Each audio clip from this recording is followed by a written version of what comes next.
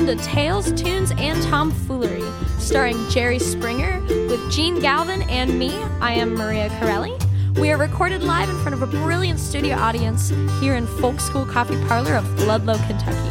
And now, ladies and gentlemen, let me introduce Judge Jerry Springer. Whoa.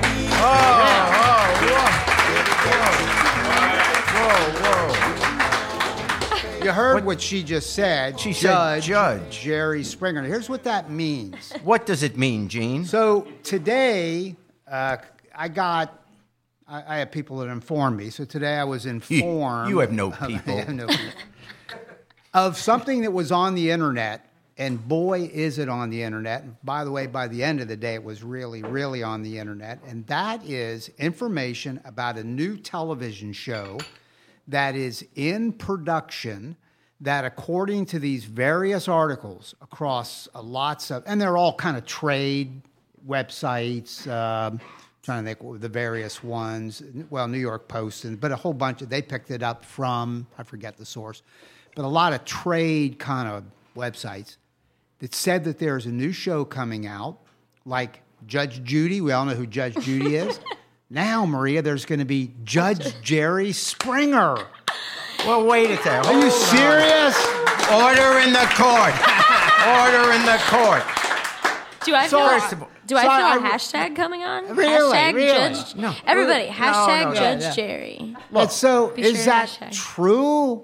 No. First of all, I haven't been told anything. So you would think if there was a show where I was the judge, wouldn't they let me know? I mean, because what if the plaintiffs and defendants show up in court and I'm not there yet? They have to let me know. You would Plus, think. it takes time to get fitted for a robe, all this stuff. No, all I know is that, yeah, there's been interest and talk about doing something like that, but honestly, there's no deal yet. They would let me know. I mean, I saw the same things, and thought, I do like being called honorable. Yes. Because I can tell you, it's the first time in my life, 74 years, finally somebody says, that's never been in the same sentence, Honorable Jerry. But no, that is just an article that was in the paper. Slow down here, Judge. So, Judge, you do not deny that there is some activity going on that you didn't announce. Let's make this clear, because I talked to you this morning when I saw this. That is not something that came from Jerry Springer. No, in the television business, there are always people, there are always companies or whatever that have ideas for shows that put together pilots or whatever, and then they go and talk to companies that own TV stations and produce shows, etc. So all that business happens way above my pay grade. So if they work out something, then I'm sure they'll then come to me and say, hey, we'll give you $150 million and you can be a judge. I'd tune in. I saw the same article only because the morning, you start getting emails from everybody. Yeah. Suddenly, everyone's my best friend. Of course. I'm always there, what's in it for me? Yeah. But look. So, no, there's a story about it, but until there's something happens, and then I'll let you know. Then you're not denying it, but you're not confirming Well, it. I can deny I don't have a deal at all. Right. That absolutely. I can absolutely deny. Hey, by the way, it makes sense, and I've told you this. It makes sense because here are some things that people may not know. Maria, he is and this is a good law school, Northwestern University in Evanston, Illinois, a law school graduate. That's a really good law school. He was a mayor of the city of Cincinnati. He was a council member for a number of years. He ran for governor in the Democratic primary 1982, if I'm not mistaken. He has flirted with running for the U.S. Senate in Ohio as well as governor in recent years. So you could be actually in real life. It would never be a stretch to hear that you would be running for judge. Now, this is a TV judge show, should it happen. And people should know these are typically small claims court. Yeah, I mean, they have legal validity. In other words, when you go on these like Judge Judy, when she makes a decision, that counts. You can't then appeal it in the Court of Common Pleas or some other court in your state. That's it. You sign a release. Some document or yeah. release. So in other words, these TV judges, they decide the case. It's usually small claims, $5,000 or less, and stuff like that. I had no idea she was. Yeah. But when you say I graduated law school, and I did practice for a while, but the deal is, to be honest, most of my clients ultimately became guests on my TV show. So I just want to, which tells you what kind of a lawyer I was. Yeah. And why my show did so well with the prison audience. Which, by the way, is true.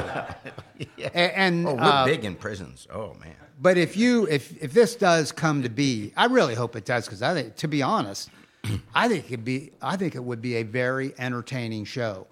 And I think that you would be very good at it, because I think you have the skills and obviously the broadcast skills. But you do have the background, the political background, the sensitivity. I think it's a great idea, and I just sit here. You just want to be bailiff. Well, I'm thinking, what's in it for me? I can see you in like a bailiff's outfit, like oversized, like Don Knotts. Like Don Knotts, if you remember that reference from like 1960. Yeah, really. I could be 1960 reference. Yeah. So, well, anyway, who did he play on with Andy Griffith? Barney Fife. Barney Fife, which was I can kind of a Barney Fife. A weak punk cop. You raise your right hand. Yeah, that's right. Anyway, I hope it comes to be. So I think out of respect, because we have been and we require everybody that comes in here to call you Mayor Springer because you're a former mayor, but I'm shifting it over to Judge Jerry. And so I think you should be given the honor you deserve. Wouldn't it be your honor? Wouldn't we have to say it will be. honor? I think from here forward, it's your honor. Right now, how about unemployed? Yeah. Yeah. You're unemployed, yeah. Hey, by the way, last week we had on Michael Jonathan, who is the host of a great show in Lexington, Kentucky, but actually seen across the world because it's on the Armed Forces Network and all over the U.S., and that is Woodsong's Old Time Radio Hour. Do I have that exactly right, Maria? I think I do. And Michael Jonathan created that and hosts that, and he's, in his own right, prominent folk singer in America and been at it for a few years. So he was on last week. We begged him to come back, and he's on again tonight, and so stick around for that. I think that, and we established last week, and we're working out the details, but Jerry will be appearing with Maria Corelli, who is our co-host on the show, at one of her upcoming shows. She's a singer-songwriter, a folk singer, Americana singer.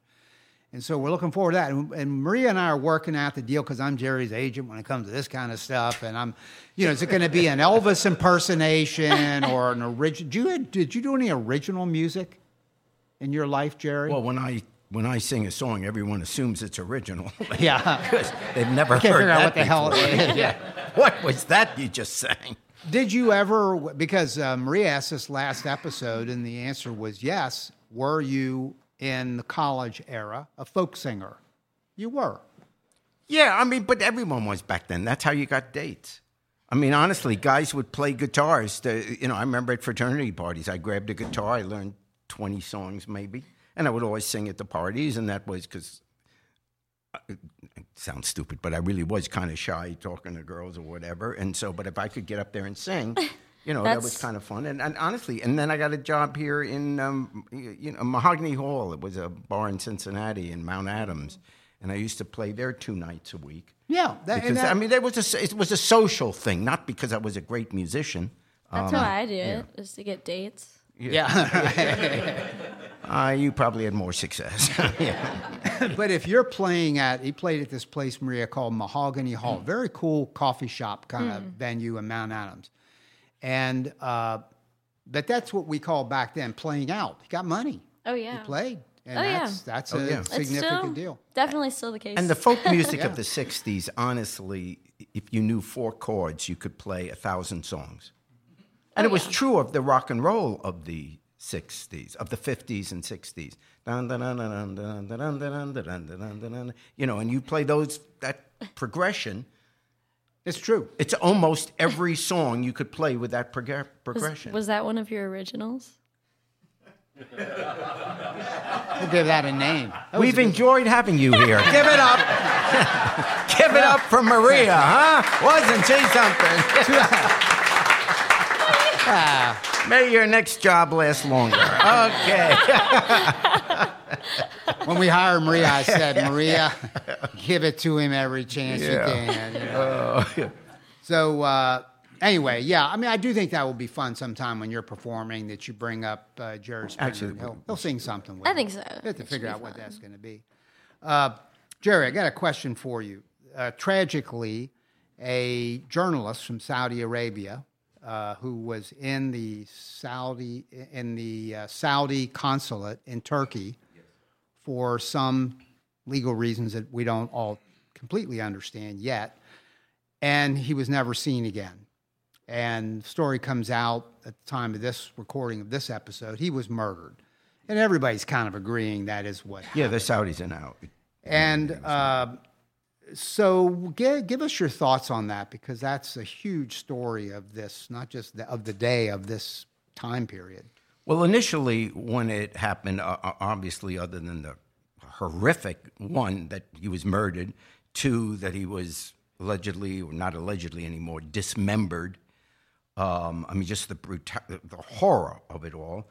But then we were struck by the quickness with which President Trump was willing to buy into the Saudi government's cover-up of the story, because initially they were denying that they had anything to do with it. They didn't do it. They didn't know what happened to him. And, you know, they certainly had no knowledge of it, and they weren't complicit in it happening, all of that. And Trump immediately, instinctively, went to kind of defend the Saudis. Now, on the one hand, you can understand America's desire, beyond Trump, America's desire to keep a good relationship with Saudi Arabia. Now, one of the reasons, well, there were several reasons why you would want to have a good relationship with Saudi Arabia. It's been built up over the years. Obviously, they were giving us oil at a reasonable price. They purchased our weapon system. They were an ally or pushback against the influence of Iran in the Middle East. They have a reasonable, considering it's an Arab country, a reasonable relationship with Israel. So there were foreign policy considerations whereby having a decent relationship with Saudi Arabia was in America's interest. But on the other side of the ledger is their horrific human rights record. And we are the only superpower left in the world. And we've been that for the last 20 years, 30 years. So we're the only superpower left.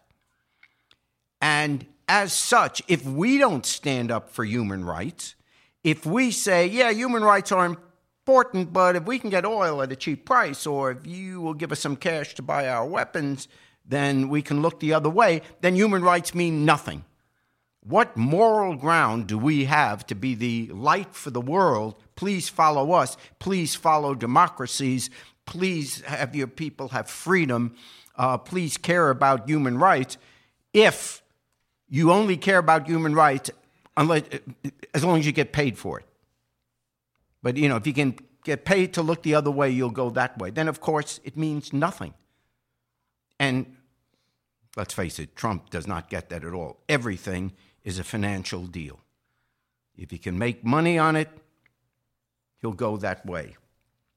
Now, if this were an isolated incident, if this was just some horrific thing that happened, then we would debate this in this country, have a good debate about how important are human rights versus economic considerations, etc. We'd have that debate. But let's be honest, 2 weeks from now, we'd be on to another issue that has happened unfailingly for the last 2 years.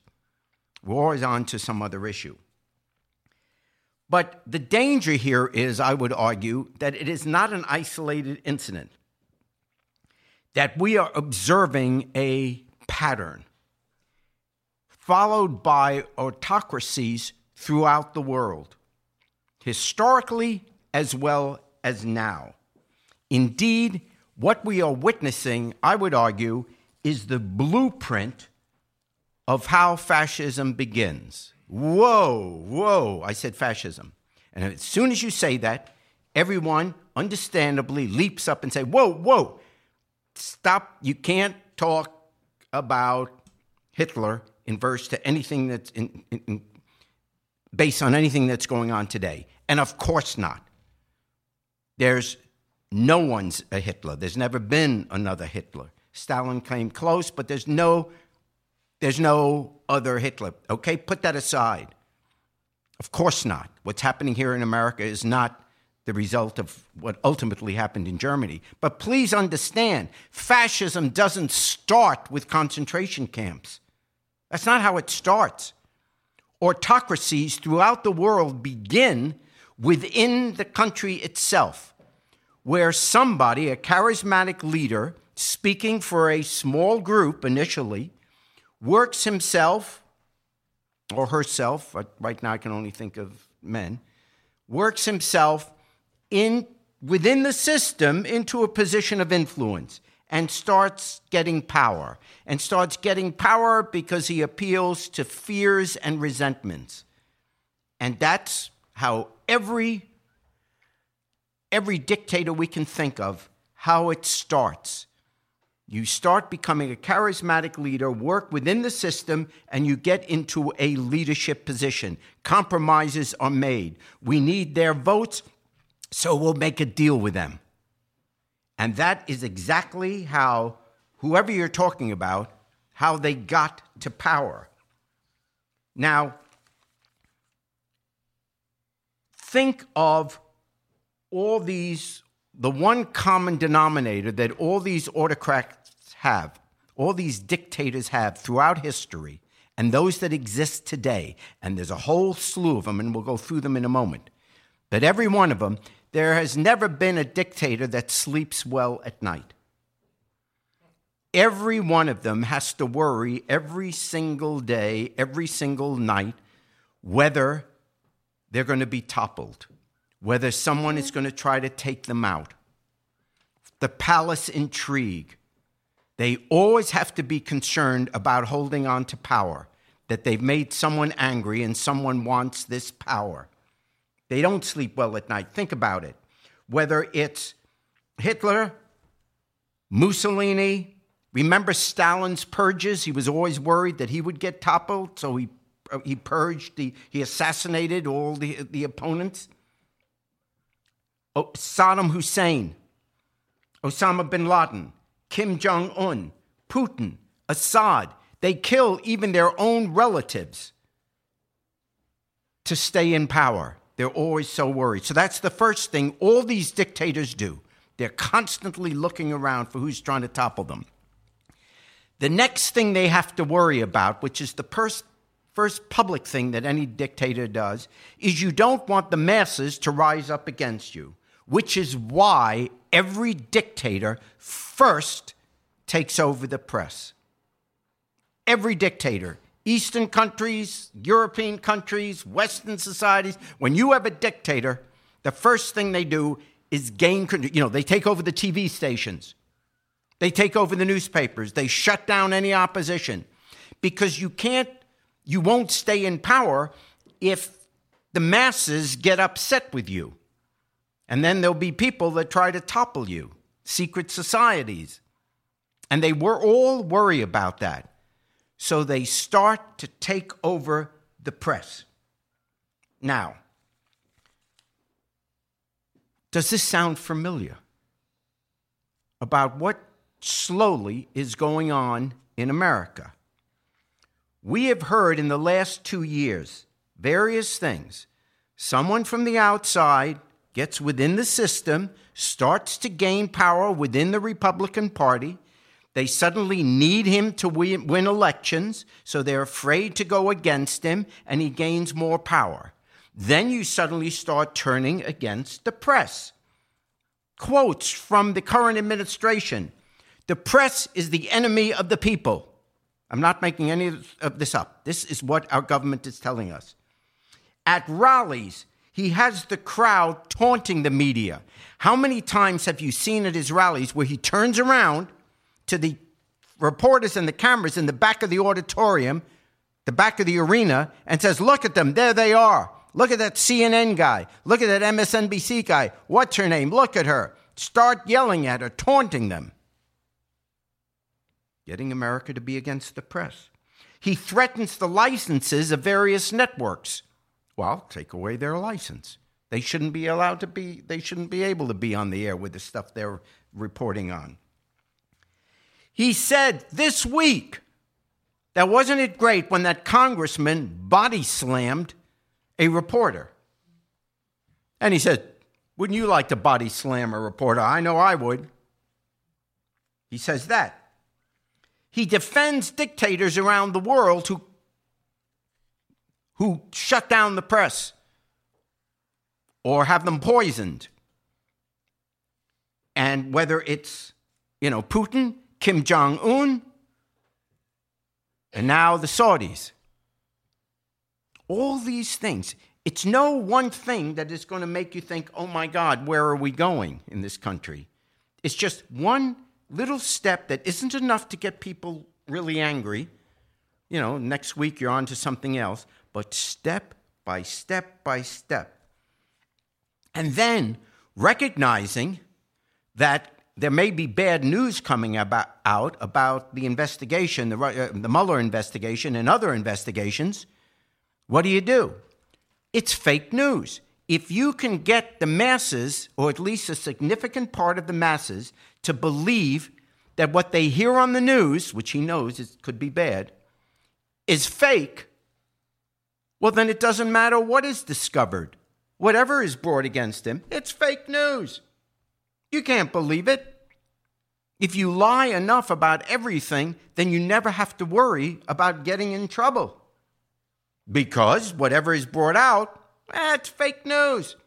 It's those networks that shouldn't have licenses. It's the failing New York Times. And then finally, they pollute the social media. They make up, whether it's the Russians helping or whoever, the fact is they are polluting the social media with fake websites, with just fake stories, fake organizations, coming out with all these conspiracy theories. You put all this together, step by step by step,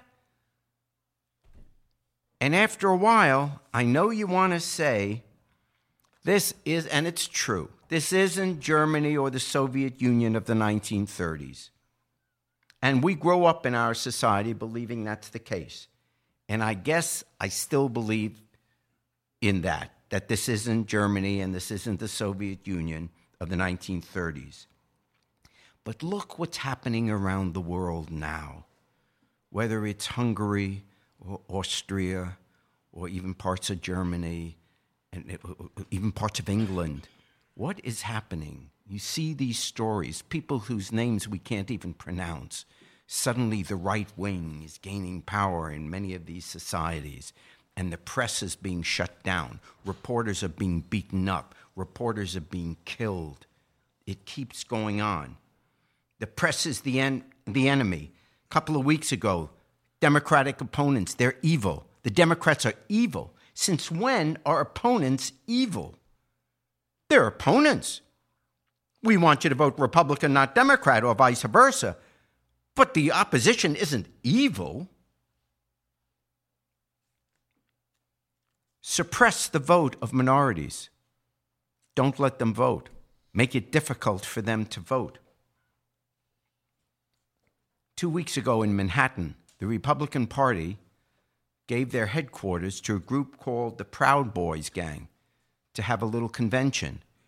It's a white supremacist group that after their meeting went out on the streets in Manhattan and beat up these protesters.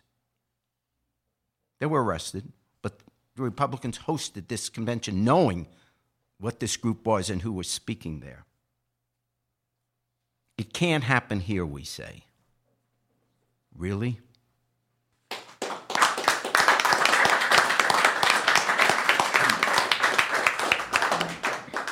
All right, we'd like to bring Michael Jonathan back up.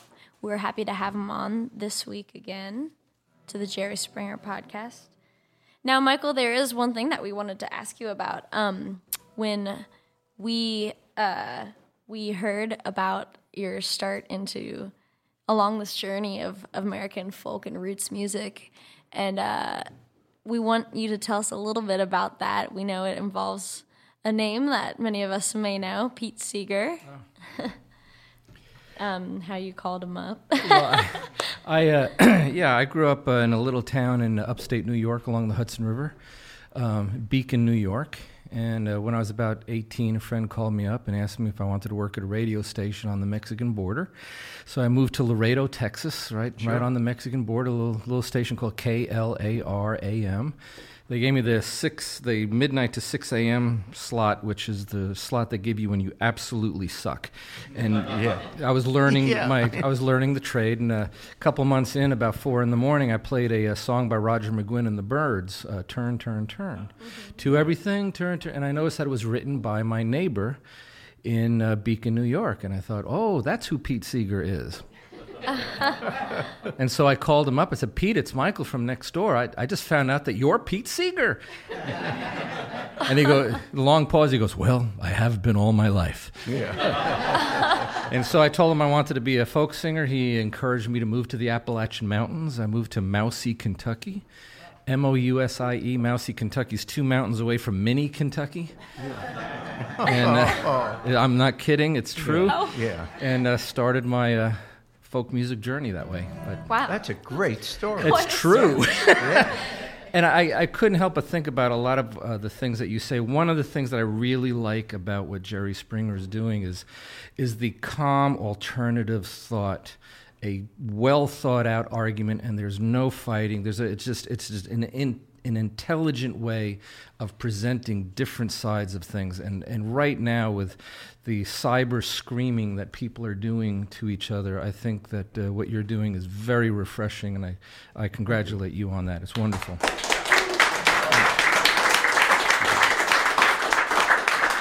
Still not getting paid. Yeah.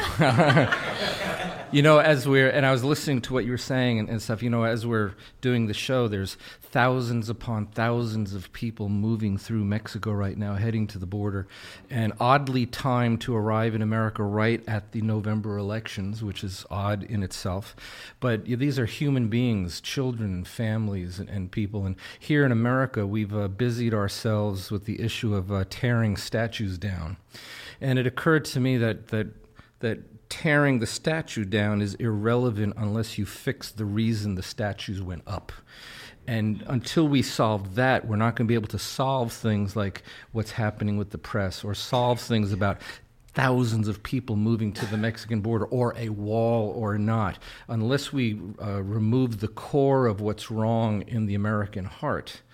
None of these actions really make a difference. And so I thought I would sing a song about that. It's called The Statue.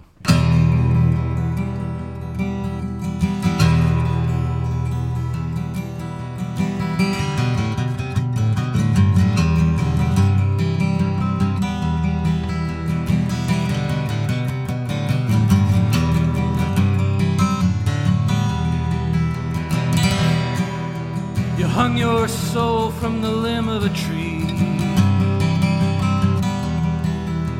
Justify yourself, you call that liberty, oh no. Black man, white man, angry man.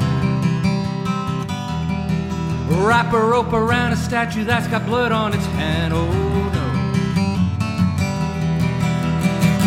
That war is raging and it burns out of control. Hey, big boy, what have you done to the statue of Robert E. Lee? You might pull it down, but the rope remains around the neck of Robert E. Lee.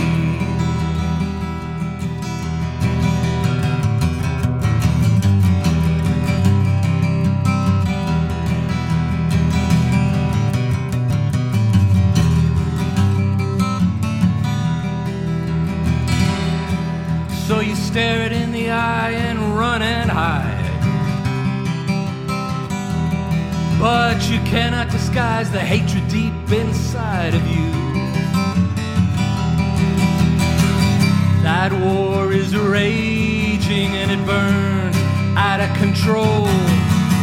Hey, big boy, what have you done to the statue of Robert E. Lee?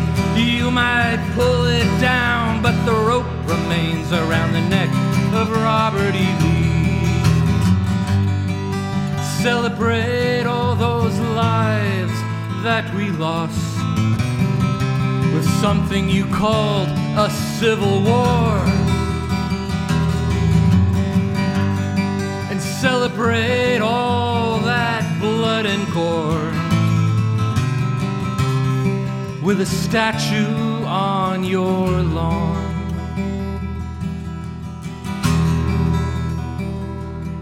So you hung your soul from the limb of a tree, but nothing can erase the history of the statue of Robert E. Lee.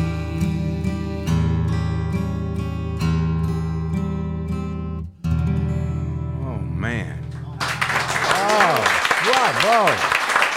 Whoa. Fantastic. Really beautiful. Thank you so much, Michael. We appreciate you coming back to the podcast and having you back here. If Jerry doesn't destroy the place. I will pay for the nails. Can we just get it? What is this, a low-budget place or what? Table malfunction. Michael.